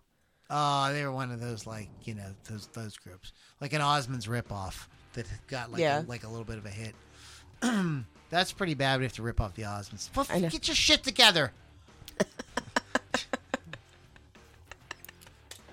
The guy from Bauhaus, Peter Murphy. Happy birthday, stay 1957. I don't know how to say that. Keith Wallum, American jazz saxophonist. Good thing you read that because I had to mess Whitney that up. Houston, born this day in 1958. You know this guy. Richie Sambora from Bon Jovi. It's his birthday, 1959.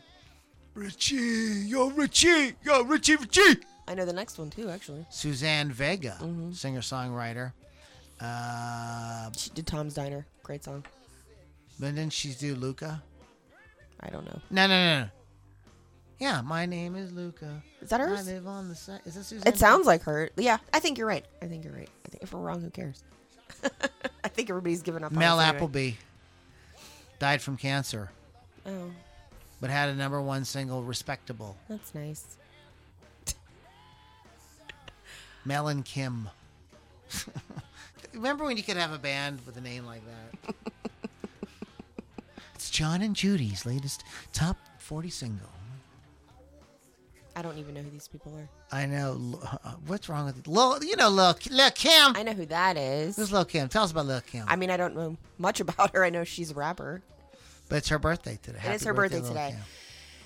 UK #1 single, #11 single, Not Tonight. Oh, you don't have to read all that bullshit. Oh, and she did the Lady Marmalade song with all the other Lil Kim. wonderful Lil Kim. ladies. Lil Kim. Her name, Lil Kim. Does anybody want us to say anything? Let's They all see. leave. They did not leave. You said everybody gave up on us. I just feel that they did. Michael Goltz is going to the stadium tour. I don't know. Okay. He also has he used to have a rude name for the New Kids on the Block. I don't know what that means. New Kids on My Cock. Michael Goltz' Poisoned was a fun tribute album by Poison. Yes. Poison did a whole album of songs. I can't even remember all of them. I know they did Sexy Back by Justin Timberlake, which I much prefer than the original. Let me see. Lou, You Have Slandered. I already told you that one. Lou, by the way, the Roger Waters concert on Wednesday night was freaking amazing. He was 15 feet from the stage. We did the question already. My mom's watching. Hi, Mom. Tracy Sampson. Hi, Mom. Bill Damiano. Hi, Mom. She's probably like, oh my God. Bill Damiano, Hola Everyone just got done interviewing Black Ridge. Awesome band for the one show and Murder for Girls for the other. Bill Thomas, Love Me Some Big Head Todd. Bill Damiano. So my current favorite cover is Disturbed's version of Simon and Garfunkel's The Sound of Silence. Yes, that is a good cover. Bill Thomas said Kevin has hepatitis. And He does not. Bill Damiano, Chip and the Charge Ups covers The Tide is High. Yes, I do know that. I've heard it. I've heard that cover. You know. Let me tell you one of my favorite covers. Go. 1, 2, 3, go. Gene the Werewolf's cover of Thriller. Yes, I do love That him. kicks fucking ass. Very few more people should know about that. That like in the right, if the world was the way it should be, that song should have got like a little something. It should have got a little something. I mean, they do it so fucking good. Oh crap! This is where you hear like when you hear people do stuff like that. What's also fun is when you hear people do stuff like that, you hear, like you do hear like with the Duran Duran thing, for example, like you kind of hear them in a different way. Mm-hmm. Yeah. You know what I mean? So Yeah. it's like I always find that like really interesting. Then sometimes like with the Hootie and the Blowfish thing, you realize that song. Well, yeah, it really is a country song. Yes, I You know, so it's like that's kind of cool too. it works. I just don't like it. And it's okay. You don't have to like it. I won't, and I will not. Ooh, that's a great one. Wait, who is that? I know. It's Damiano. But no, there's so that's one of the things I find like really interesting about hearing people cover things. And you talked about the Black Sabbath. Mm-hmm. Pantera does what's the one that they do on there? Oh, it's really good. Planet Caravan. I'd have to pull it up to get all they the do, but I Planet do have Caravan. that. But they're that's a cool one. And then Stone Free was a record that came out around the same time, and there was a lot of big radio songs that got played on that. Clapton, I think, does the song Stone Free on that. Jared Grease actually says that's his favorite tribute. Is it? Yeah. That's good. There's some very cool bands on there. Maybe we'll do another tribute album. This was kind of fun. It was just better than I thought. I thought it was going to suck. Well, one of the things I couldn't find on this record, like, I wanted to know, like, the story behind how it all got going. There was very little information. So, obviously, the only thing I can deduce from it was what I said. Atlantic Records, Led Zeppelin signed Atlantic Records. Somebody saw an opportunity to make some money, and they told these kids to go in the studio. Here's a couple $1,000. they're not going to make anything on the sale of the album, but they got some notoriety, and I think bands like, especially a band like Never the Bride, probably really benefited from it. Oh, yeah, no doubt. They probably really benefited from it. Big Head Todd as well, and Mana. Mm-hmm. Those like lesser known things. So, all right, guys, go to wolfscustoms.online, get yourself a custom artwork done on your musical instrument. Go to rockrageradio.com, download the free app. Free. And go to LouLombardiMusic.com or LouDiniRockAndRollCircus.com and check out what we got there. There's all kind of cool things that you can get involved with as well. So Lily V6, speaking of Rock Rage Radio, I have my own show on Thursdays called Hot Licks with Lily 6 p.m. Eastern Time on the free app, or you can go to rockrageradio.com.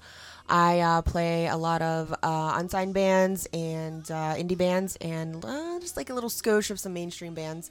Also, I will have Attack of the Rising on this week for an interview. So Attack of the Rising. They're a good band. Metal band. So check it out. This is going to be fun. Next week's podcast, we are going to, speaking of unsigned, we're going to be talking about 10 YouTubers that should be rock stars, or that like maybe you put this guy back in the 1970s, he would have been like big, huge. or the 1980s or 90s or whatever. Yeah.